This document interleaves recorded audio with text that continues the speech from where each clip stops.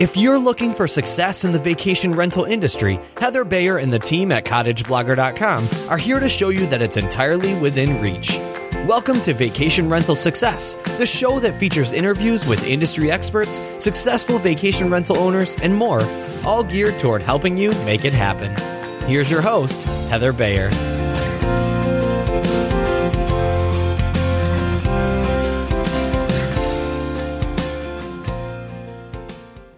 Well, hello, and welcome to another episode of the Vacation Rental Success Podcast. This is your host, Heather Bayer, and as ever, I am so delighted to be with you once again.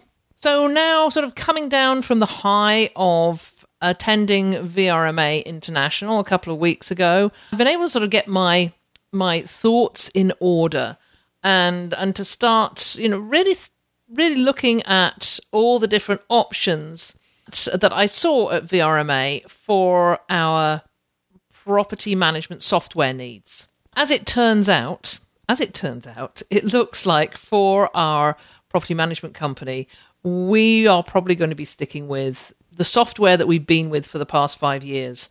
My concerns that they weren't bringing themselves up to date were allayed at the conference when I saw a new interface that had been developed. So it's not absolutely determined that we won't be switching, but for the moment, it looks like we are, let's say, 70% sure we're going to stick where we are and not have to go through a transition to another software company, which I certainly wasn't looking forward to. What it does mean is if we do that, then we've got some funds to invest in a new website. That is really exciting. So we're looking at a few options for that at present. And yeah, the website we have is okay, but it's not really performing for us in the way that we'd like it to. And there's a few more features and functions that I'd like to have. And I'm building we are going to be building a lot more content for it. So let's move on to what I'm talking about today, and that is the topic of PM systems, property management software. Because at VRMA there was just this great wide range of different software, from very small sort of boutique companies right the way through to the mega software companies, the ones with all the razzmatazz, the glossy brochures, the multiple booths, showcasing their products, the ones that have universities and run their own fully attended conferences every year. So big range between the tinies and the megas. It was greatly confusing, because I think at the end of the day, there's nothing that I would want from a huge company that I'm not getting from my moderate-sized property management software at the moment. So I wanted to explore a little bit more. I know we did this with Terry White about a year ago, exploring property management software, and I'll put a link to the episode I did with Terry, because that was very focused from a user point of view on what you need to look for in software. Today I'm talking to an actual software company, or to the founders of a software company. And that is OwnerRez, ownerreservations.com or ownerres.com, and its founders Chris Hines and Paul Waldschmidt. So without further ado, let's move on over and talk to two people who have been in the industry a long time. Not only are they software engineers who know what they're doing on the technological side, but they're also property managers themselves. So they do understand the business from down in the weeds to up and above from a strategic viewpoint. So let's talk to Chris and Paul and let them tell us about property management software and what we should be looking for. So I am delighted to have with me today the founders of OwnerRez, and that is Chris Hines and Paul Waldschmidt. And they are calling me from Virginia and Arizona. So good morning, guys. Thank you so much for joining me. Hey, good morning. Glad to be here. Good morning. It's an absolute delight to talk to you. I've heard of OwnerRez a lot, mostly on the Say No to VRBO group. So many people are using your product. And when we get towards the end of the discussion, I want to talk a little bit more about what it can do for owners and managers. But for now, let's kick off really with the question I ask absolutely everybody that comes on the podcast. How did you get into this crazy business in the first place? So, Chris, do you want to kick off? Yeah, so Paul and I got into the business together, actually. I think, Paul, you started out a little bit before Is that how it went? Oh, yeah, close. I think we were maybe a year apart or something, but around the same time. Yeah, so back around 2007, 2008, we started looking into getting into the vacation rental business ourselves, got a property, got 2 properties, and then got into the situation where, especially back then, there wasn't any software to manage, and that's when OwnerRez was born. About that time that my own company was about, when we started in 2004, and we had real difficulties in finding something to take the reservations out of the spreadsheets. So I think at that time it was, maybe Escapia was around then, and there was some very limited resources. I fortunately work with a database manager. He's my business partner, so we put our own together. But there comes a time when you have to move on. So, and we didn't have the skills to take it to the next level. Well, clearly, you've obviously got those skills. So, do you still have a property management company yourselves? Yeah, we do. Chris and I own about a dozen properties, and then we have another dozen or so that we manage. So we're in the 25 territory. As you said, there was software back then. There were products. Escapia existed and a few others, but primarily there wasn't the software that we wanted to see for small mom and pops and what we affectionately refer to as starter PMs. Mm-hmm. So people who have graduated into the PM space by hook or by crook. Someone came along, a friend or a neighbor. Hey, we like what you're doing. You seem successful. Why don't you run my beach house when I'm not using it? And we've never really aspired to grow into a large PM or even what we refer to as the small PM space, small PM being above starter PM. We created and we manage for those other owners primarily so that we could, have a front desk that runs ours and does so handling costs, but handling all of it professionally. And also so that we could dog food our software, which we'll probably get into here in a little bit. But, after we pivoted into creating OwnerRez and putting that engineering in place, that really became our passion. And the vacation rentals and the property management side, while we like doing that and while it's great, it's more, it gives us a dog fooding outlet for the software, which is pretty cool. You're going to have to explain to me what you mean by dog fooding. Yeah, so I, as I was saying that, I could hear in the back of my mind, okay, that's a really technical term. People may not understand that. So in the software space at large, and Chris and I are software engineers from way back. We worked on huge media websites that have 20, 30 million hits a day. Dog fooding refers to the concept of eating your own dog food, meaning the best software is software you use yourself. And you see this not just in the VR space, but you see it across all industries and software of all types.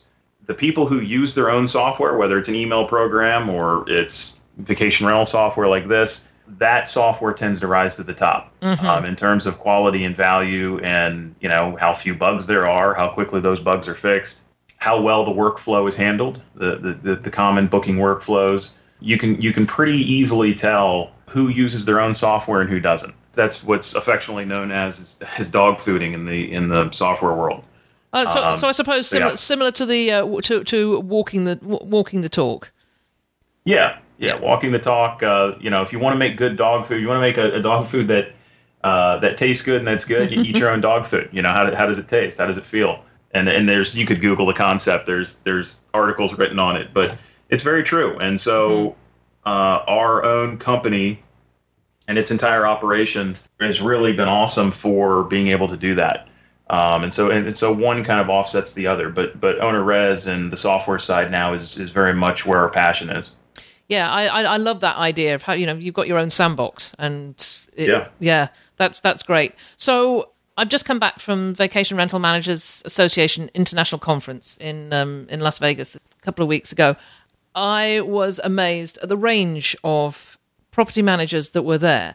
And I spoke to managers who have thousands upon thousands of properties, and those who have one or two. Now, I'm sort of more interested in those who have one or two properties and who have that ambition, those goals to move forward. They've, those who I spoke to had goals of, by the end, through 2019, by the end of 2019, I want to have 30 to 50 properties. So these people are those that I have such a great interest in because they're at the cusp of a new industry, really, as we go into something that's far more technologically oriented than it was when I started, and probably when you started back in the in 2004, 2005, 2006. Thinking about property owners now that have one property, maybe they own a couple of their own.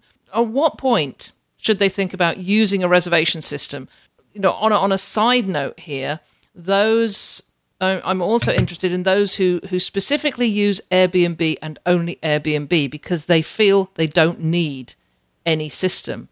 But then, of course, comes the time when maybe they take on a property that doesn't suit the Airbnb profile, and they want to put it on HomeAway. And it's at that point they've got to move out and find their own reservation system. So where do you think that point is that people should think about it? That's a great question. There's all kinds of calls where that comes up. And, do I even need software? I only have 3 properties. The answer to that question really is on your first property. I know you're talking more about the transition to the starter PM range where you start graduating into either buying more properties or managing on behalf of others.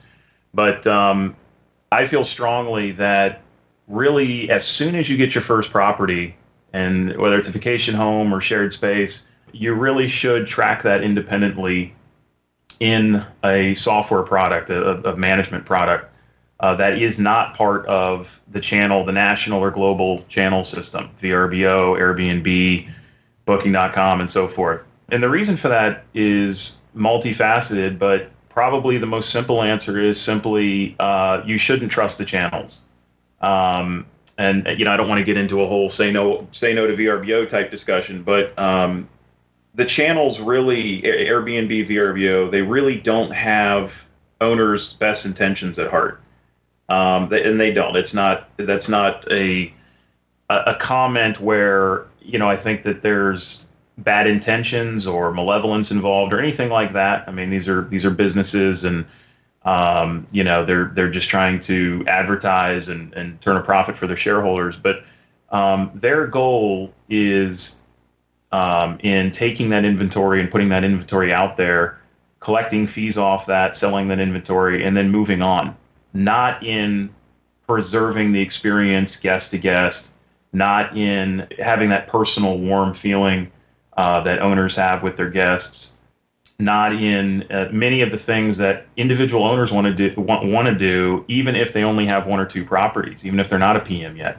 The channels are bought and sold back and forth. We've seen mergers over the years, of course, all the HomeAway mergers, now HomeAway being owned by Expedia. There's lots of different reasons, and I won't go down all the different paths, but really the second you have even one property that you're starting to manage, even if it's your own, you really should do as much of that as possible outside of the channel. And then you can get into, building your brand and all the things that can come from that once you start doing that. But even at the first one, I would say that you need to. And that's really where, it comes down to your brand and it comes down to the data. If you're all in Airbnb, you don't have access to necessarily all the data that you could. And if you did, it's in their database format. It's not in yours. You can't just pull up, a report to see necessarily how this property did, how that property did, what your occupancy percentage is. And that sounds like something you might only want as you get bigger, but think about it from other terms. Like, for example, one of the things that Paul and I have done since the beginning is every Christmas we mail out Christmas cards to everybody that came that year. If you're on Airbnb, how do you get a report that has everybody's address so you can actually go and mail out those Christmas cards? Mm-hmm. you have basically the channel in there that interrupts that relationship between the owner and the guest. It concerns me, the people that do, particularly with Airbnb, and I say, don't put all your eggs in the Airbnb basket. And this whole issue of who owns the data is a big one that I think a lot of people don't really understand. And just a brief story here from our company. You remember Flipkey, when Flipkey, we were talking about this. Oh, yeah, sure. Talking about this at VRMA. Going back to the good old days of Flipkey when live reviews first started, and we all hated them. And there was a huge backlash against this live review. How can we let people say what they really think live on our website? But as a company, we got into this and we loved the live reviews, and we built up to 600 or 700 reviews by the time TripAdvisor took over Flipkey. And we didn't like the way TripAdvisor worked very, very much. So over the course of about a year, we decided that no, we did not want to stay with TripAdvisor. We had no idea that we did not own those reviews, that they weren't ours. We lost them overnight, and we've never got them back. I think people, just as something as simple as the reviews that you have on Airbnb and HomeAway, VRBO, TripAdvisor, they aren't your reviews. That data belongs to that company, not you. So that's a great example. And just to interject, we feel the same way about reviews, and we have a import tool. Actually, there's a series of support articles where we talk about this on the site. But how important it is to get your reviews off of those sites. At any given time, they can take them down. They can be lost. There's been accounts where they've just been lost, and people have gone back to TripAdvisor and said, "Hey, we've spent years cultivating these reviews. We have 500 of them with a 4.8 average. What happened?" And they went, "Well, it's a data issue, or we merged in with when they bought Vacation Home Rentals or one of the Holiday Lettings or one of their newer, acquisitions. They lost those reviews, and so they're gone." And we have a series of tools for VRBO, TripAdvisor, and Air that bring in those reviews, including the owner response and the profile pictures, and all the data. You can actually scoop those up and store them in our system, and then not only do you have them to action against, to see who's a quote unquote good guest or bad guest or who had negative feedback, but you can then also display them on your website or use them in widgets and other things to actually show them, no matter what the channel does later on. Mm-hmm. So that's a great example. It's simple, reviews are kind of a simple edge, side of the industry, but it's a great example of where even with one property, you need to control your data and own it in your own software, not use the channel as your software. So that's a good segue into my next question, really, about features to look for in vacation rental software. Because so let's just put a preface on this. At the VRMA conference, there were a dozen or more property management companies there. Some are small, and a couple are extremely large. And one in particular was not happy just to have one booth or even a double booth. They had a whole aisle of exhibition booths. Not only that, they're primary sponsors of VRMA, and the glossy brochure they put out is just amazing. It's like it's a full glossy magazine. And you go through that, and there are so many things. It's like these people can do the world for you. They can do absolutely everything. They can do your trust accounting. They can manage your housekeeping and maintenance. They've got multi-currency websites, channel integrations. Just this list goes on and on and on. They had this aisle and a booth for each one of these different features. So they had the housekeeping booth and the trust accounting booth and the CRM and lead management booth. So it was amazing. It was like an exhibition in itself. But what it came across to me, it was intensely confusing about what somebody would actually need. If you've got 2 or 3 properties, or if you just got one of your own, what are the absolutely essential features that you'd have to have so that you can just discount all the rest of the fluff that seems to be going on with these bigger companies? I'm sure they'd hate it that I'm calling it fluff. It is to some extent. Some of it's also gimmicky, and I'll let Chris talk about this a little bit as well. But the thing is, and this is just kind of back up and see it in the overview. Some of these companies, the PM companies that advertise to larger PMs, have seen a lot of their market erode, and coming to smaller companies like us or startups like us who over the years have eaten away at their market base. And it used to be that going to VRMA and setting up, the tens of thousands of dollars it takes for booths and the marketing that you do that way is how you land the PMs and how you get those customers. That's largely not true anymore, and it's largely not necessary. Well, we're talking to PMs all the time of all different sizes, from 30 to 50 to 100 properties under management. And, they've been with Escapia, they've been with, these larger companies.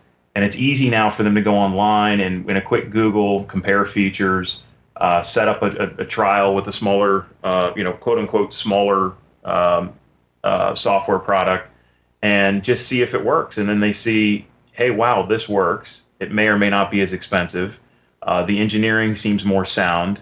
It's not just gimmicky. It's not just here's this flashy website template and then not much beyond that. So I think that's what's going on with some of them. They're putting their eggs in the basket of major sponsorships, big giant booths or multiple booths to really focus on the really big accounts and hopefully kind of blind them with what you see there because of how easy it is for everyone in the middle just to kind of go somewhere else. Feature-wise, though, and I know Chris is probably aching to get to some of this in particular. Again, this is a little bit more of an overview, but one of the things that customers should look at in terms of differentiating between all the different products that are out there, and there have been a bunch that have blown up kind of overnight in the last few years, is the depth of the product. I mean, how well they really wrap their arms around one of those processes, whether it is trust accounting or CRM or whatever. How deep is it? Is it something that's stapled on? Is it a feature that's there?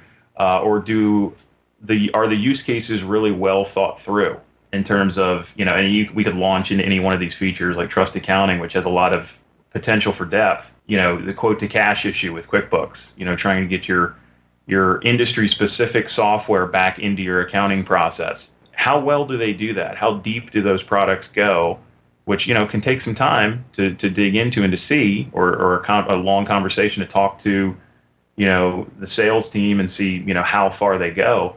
And then also another question is, do they engineer those products themselves or do they outsource? There's a reason why that matters. It tends to come out in the software, how close the feature set is to the people who develop it and the people who are using it in the company. We talked about dog fooding earlier. Mm-hmm. But how close the relationship is between the team that builds it and uses it and talks to their customers about it on the support side makes a really big difference in the end in terms of how well that software is going to work.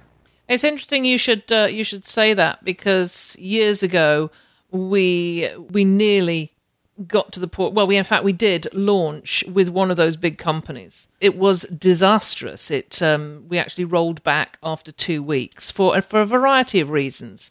But when we reflected back on what had actually happened, it really came back down to being swayed by the sales team, and there not being enough connection between those guys, the people who are selling it, and the people who are going to help us implement it. Exactly. Because our needs, which we expressed to the sales team, which were very particular because we're in Canada and most of these companies are in the US, so we have some very specific issues. There were also some very specific things that we wanted, which we were told at the outset, we were promised the earth, basically. And that did not translate into an implemented product that met our needs. Right, and we hear that all the time. I mean, that's such a constant refrain in our calls and demos, particularly with PMs that start to get a bit larger, 75 plus. You hear that constantly. We were promised the world. They can do everything. They've got the booths. They've got the package showing what happens, but it's rigid. It's not fully implemented. We've been working with them for 4 months, and we're still not any closer. And honestly, as an engineer, it's hard for me to fathom how you sell that, because it seems like there's a lot of disappointment after going to those groups. And now what's happened also is a lot of those big groups, in order to make it work, is things are kind of gathered up into kind of a one account model. So they might have a channel management that, is advertised as being really sound, or it works with 300 different channels, but you have to change your process as a PM, and you really have to kind of squeeze yourself into that one funnel that they offer to make it work. So, it's not that they don't always work. It's just that a lot of times it's rigid, and you really have to kind of, move yourself around to get to the place where it can work. And I think a lot of people are experiencing this. I like the way you express that you squeeze yourself into their model. Right. Let's go back to that, the features, the key features. I mean, does everybody need all these features, or are there one or two that the startup or the independent owner just needs to hone in on to start with? Well, and I think that was a great kind of lead in, just thinking about all that stuff that Paul was just talking about with the PM, with the size. It really does depend on the volume of data. Once you start getting it above 20 properties or so, you start needing other features that you really can't do without. You need, the channel integrations, all of this other stuff. But if you start at one or two, you can probably update the channels yourself if you want. You can probably, you may not need the trust accounting. Maybe it's just your own properties, or maybe you're doing it for one person. You want to do spreadsheets in Excel. So if you think about the basic, really fundamental things that you need, it's that, managing the calendar, and then being able to manage your rates. Those are really your basics: rates, calendar, and guests. As long as you can do that, you have a system where you can start to manage data in it. And then the big thing on top of that is to be able to take your direct bookings. So that involves accepting credit cards, perhaps accepting checks, e-signing of renter agreements. And so you can see the list start to grow and grow, but it really grows with you. Your requirements, your needs grow with you as you add more properties. Are there any features that some of these larger companies are promoting that are unnecessary? Is there anything out there that you think is really unnecessary, and perhaps it's just bulking out their product and not something that a smaller owner would need at any time? Yeah, I can jump in on that. So there are several. One of the things that always comes to mind and always makes us chuckle a little bit is some of the empty promises of the larger channel managers. The channel managers, and of course that system is largely controlled by some of the larger PMs, some of which are married into the HomeAway system and TripAdvisor and some other systems. But we continually hear about how channel managers for the vacation rental space are able to distribute to 300 channels, 350 channels, 400 channels, and a lot of that, a lot of those distribution points are OTAs. They're Travelocity, Expedia, a lot of travel agents, things like that. And what's interesting is we've talked to PMs who've been in those systems and asked them after they've gone on about how they need this and they need that, and do we integrate with these middle layer channel managers that go out to 300 places. We asked them last year, how many bookings did you get from Travelocity? Or how many bookings did you get from X, Y, and Z travel agency? And, the answer is either none or one, or, well, we're not sure yet, or it doesn't, we don't know, but it's part of a general. The thing that is important for owners to do of any size, whether they're owners or starter PMs, is know where you're making money. Know where you're making money. Know who your guests are and what they're paying. Know where they're coming from, because in a lot of VR markets, the profit margins aren't what they used to be, and just having wide distribution out to everything, to Google Hotels, to the new Google Hotels ad search.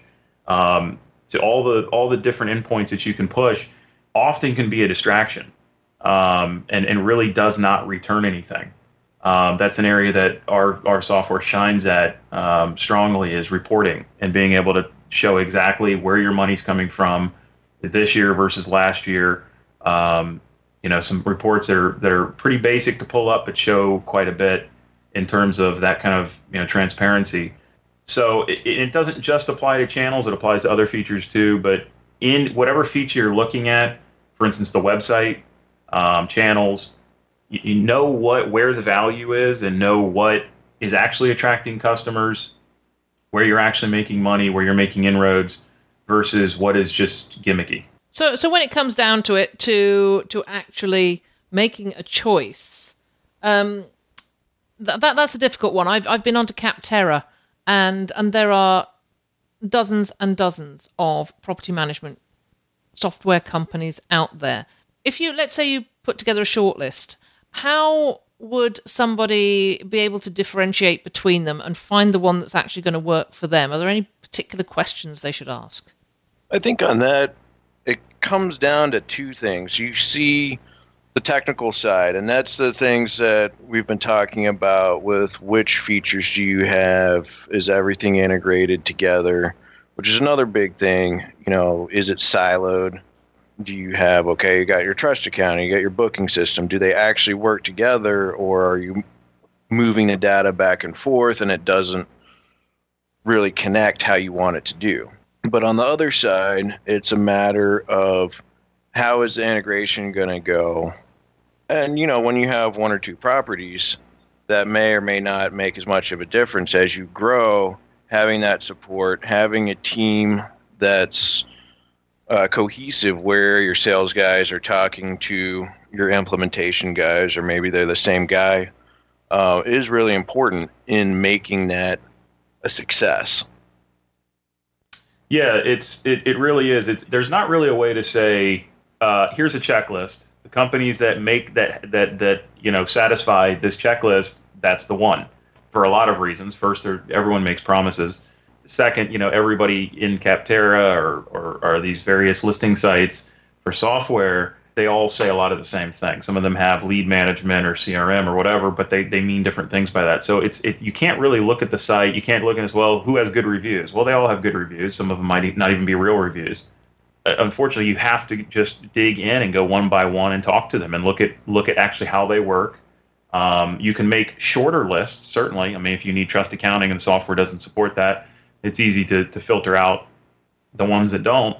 But you really do have to spend some time and dig in, get a trial account, see what it's like to dip your toe in and set up a property or two and just see how that flow is getting into the system.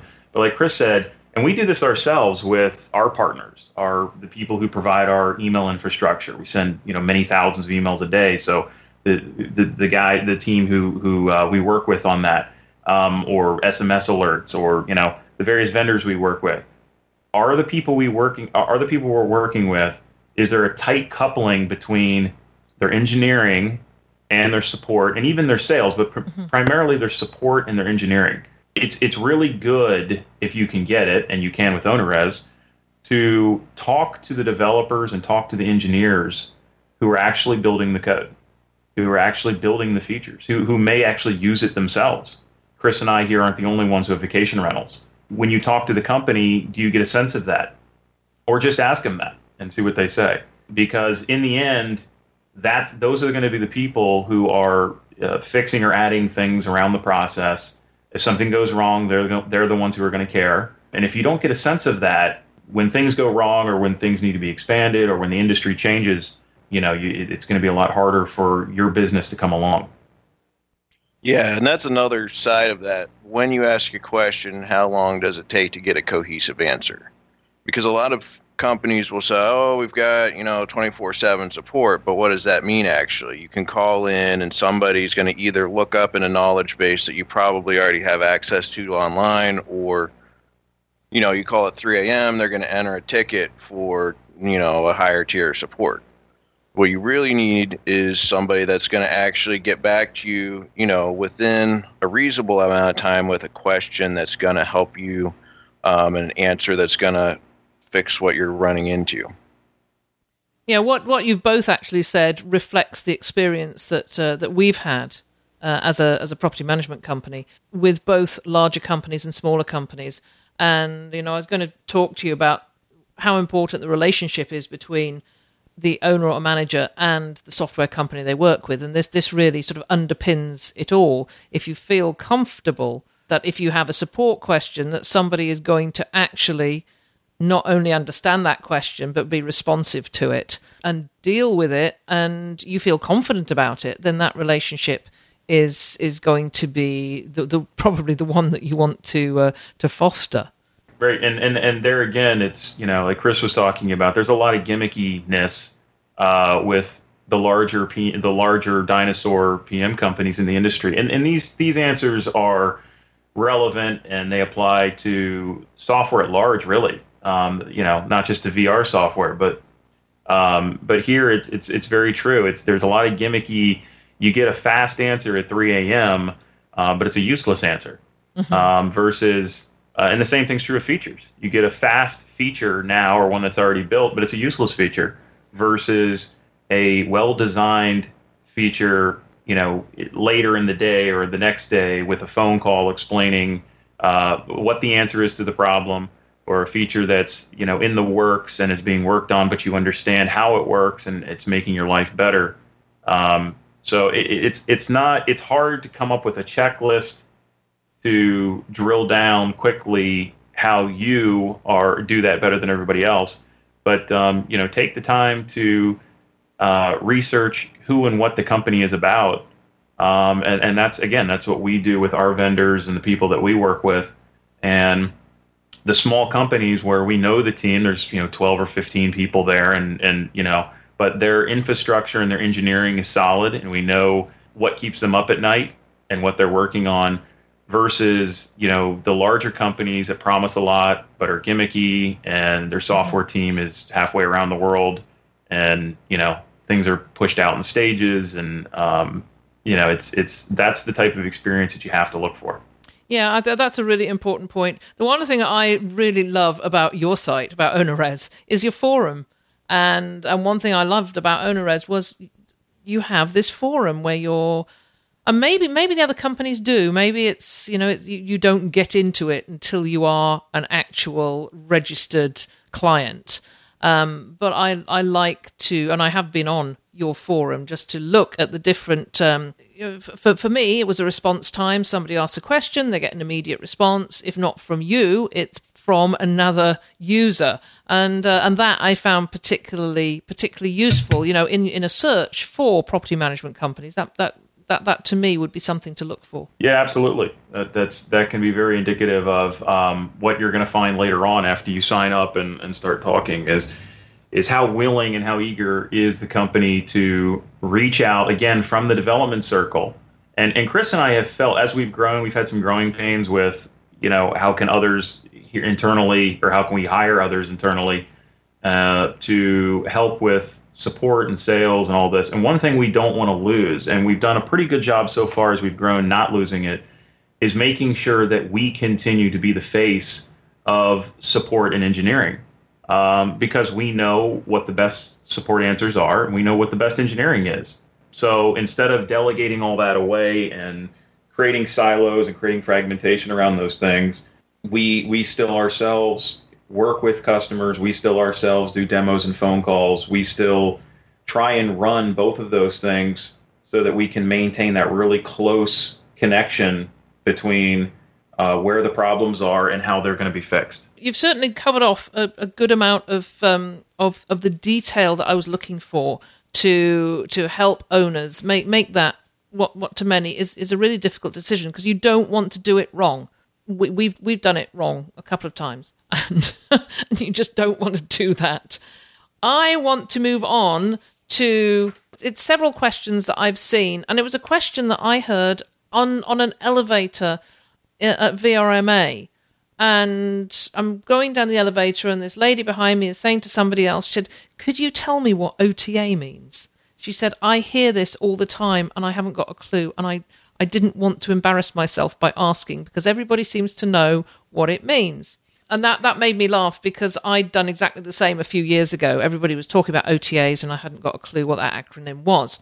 So I want to cover off just a couple of things that sort of maybe roll off your tongues quite as they already have done, like channel management, direct integrations, and just briefly explain what each one is. You up for that?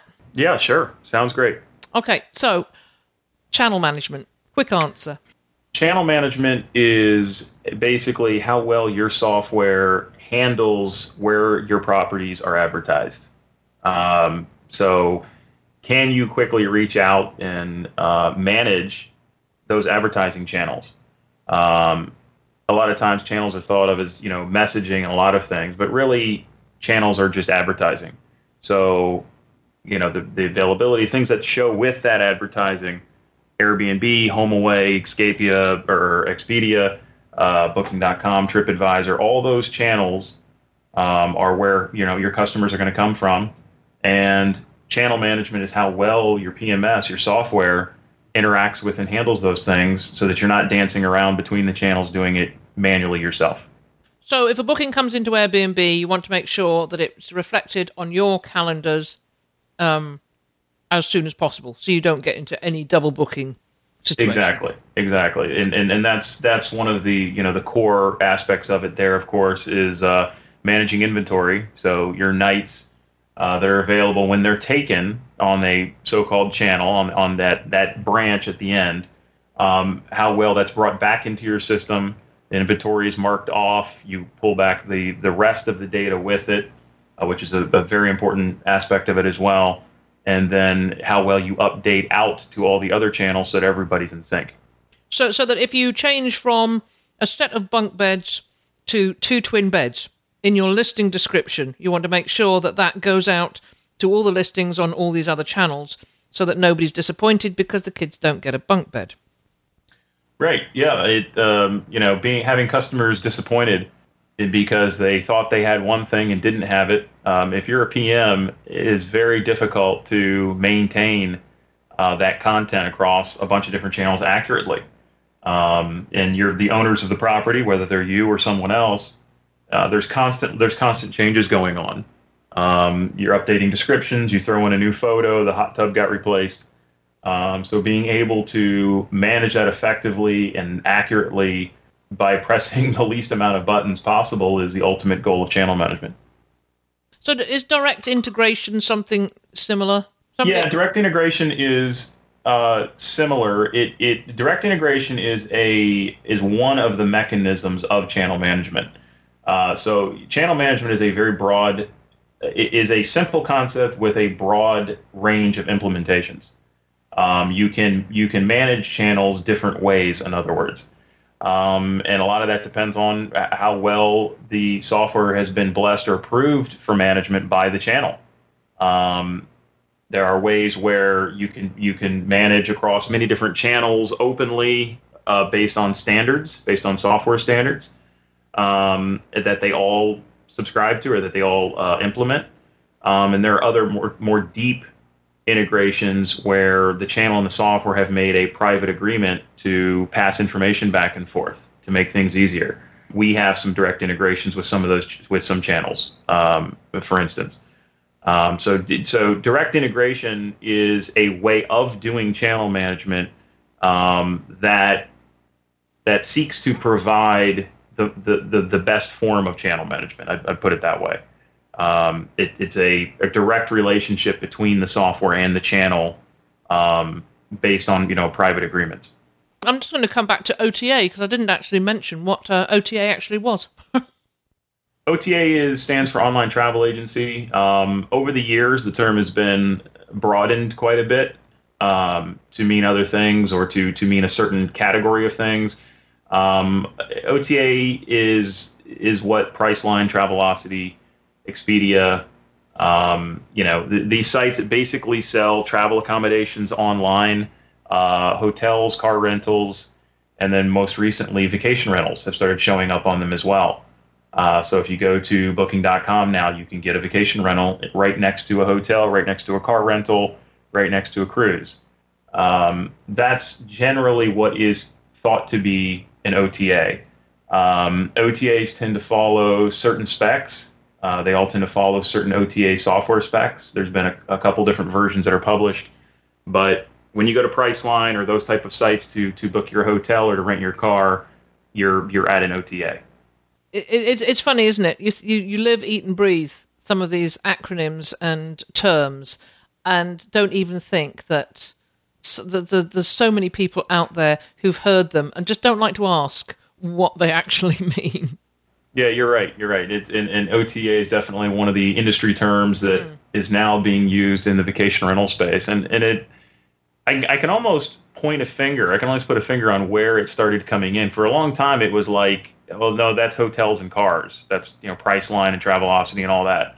And then a few years back, some of them started making overtures towards vacation rentals. And I don't know if TripAdvisor was the catalyst for that, but it seemed to be that some of them were trying to do what TripAdvisor was doing, because TripAdvisor is an OTA.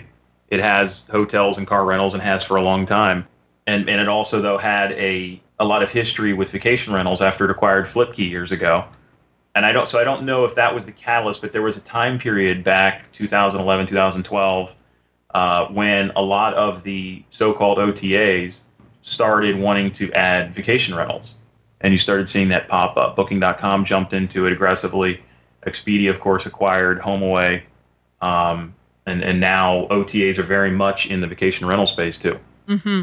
Okay, API. I hear this all the time.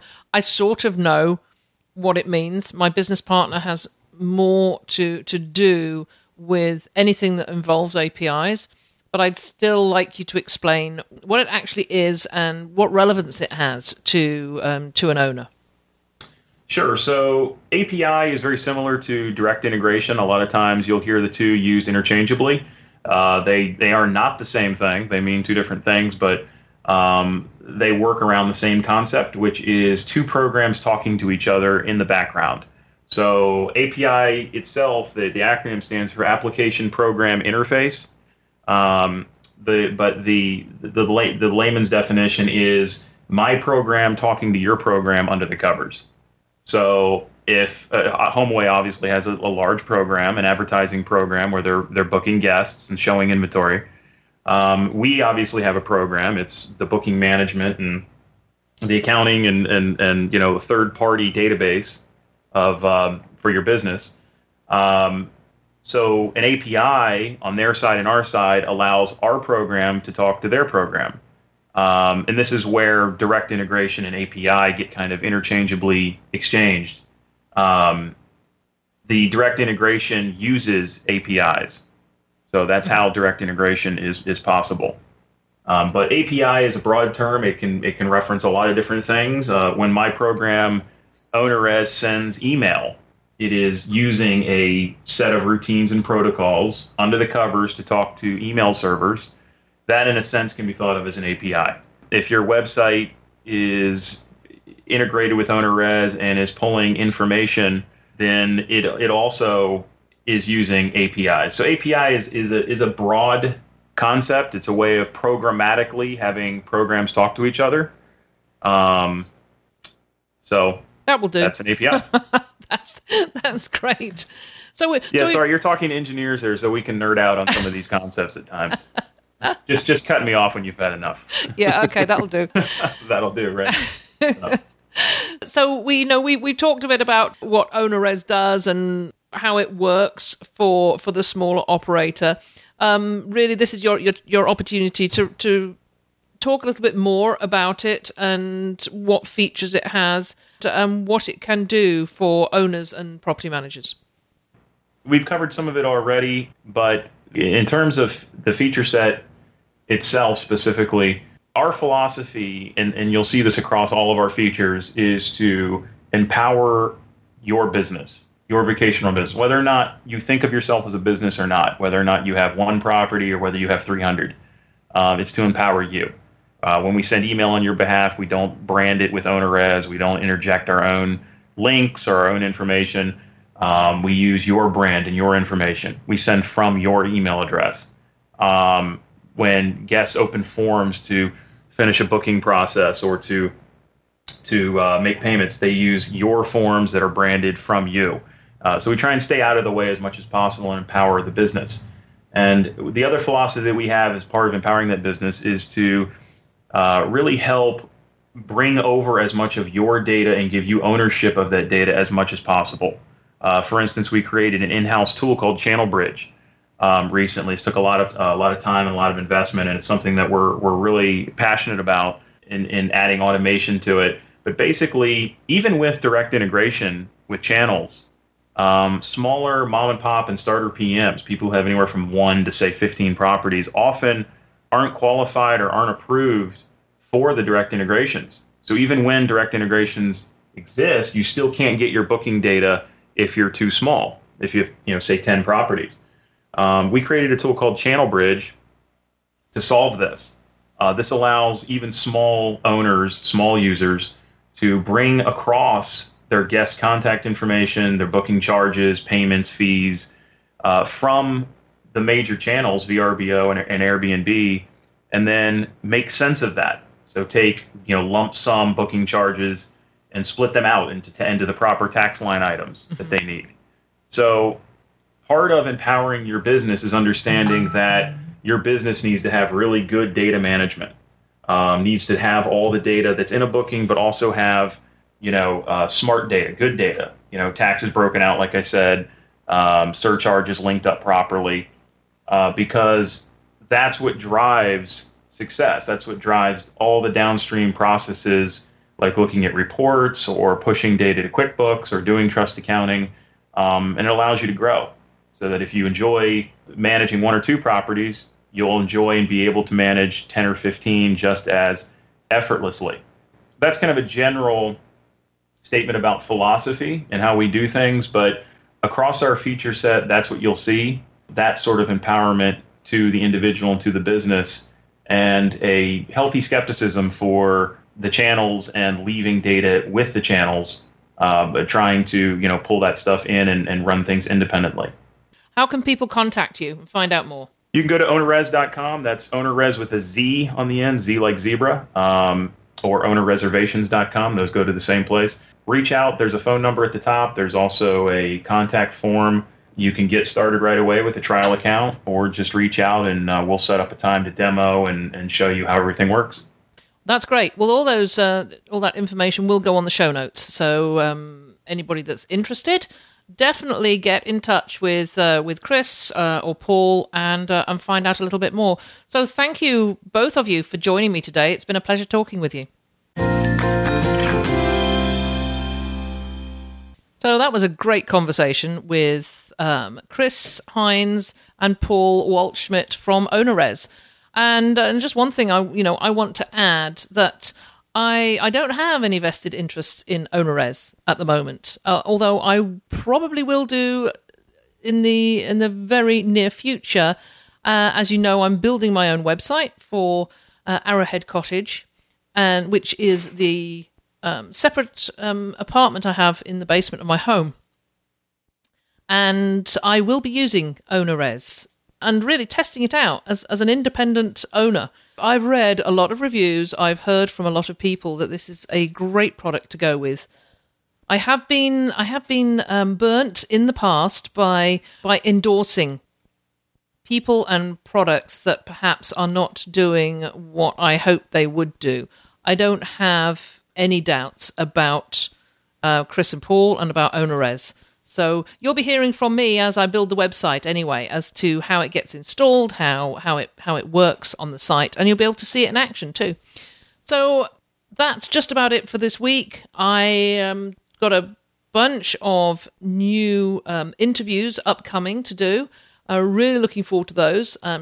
Shan't share them at the moment because I'm not sure which order they're going to be coming in, but we are going to go mainly on interviews only for the lead up to Christmas, and then you'll be hearing from me probably right at the end of the year or just into the beginning of next year as I talk about my review of the year. So thank you once again for joining me. It's always a pleasure to be with you, and I look forward to talking to you again soon. This episode of Vacation Rental Success is over, but don't worry, Heather will be back soon. Want more great resources? Visit cottageblogger.com for tips, tricks, downloads, and strategies to help you achieve profit from your vacation rental business.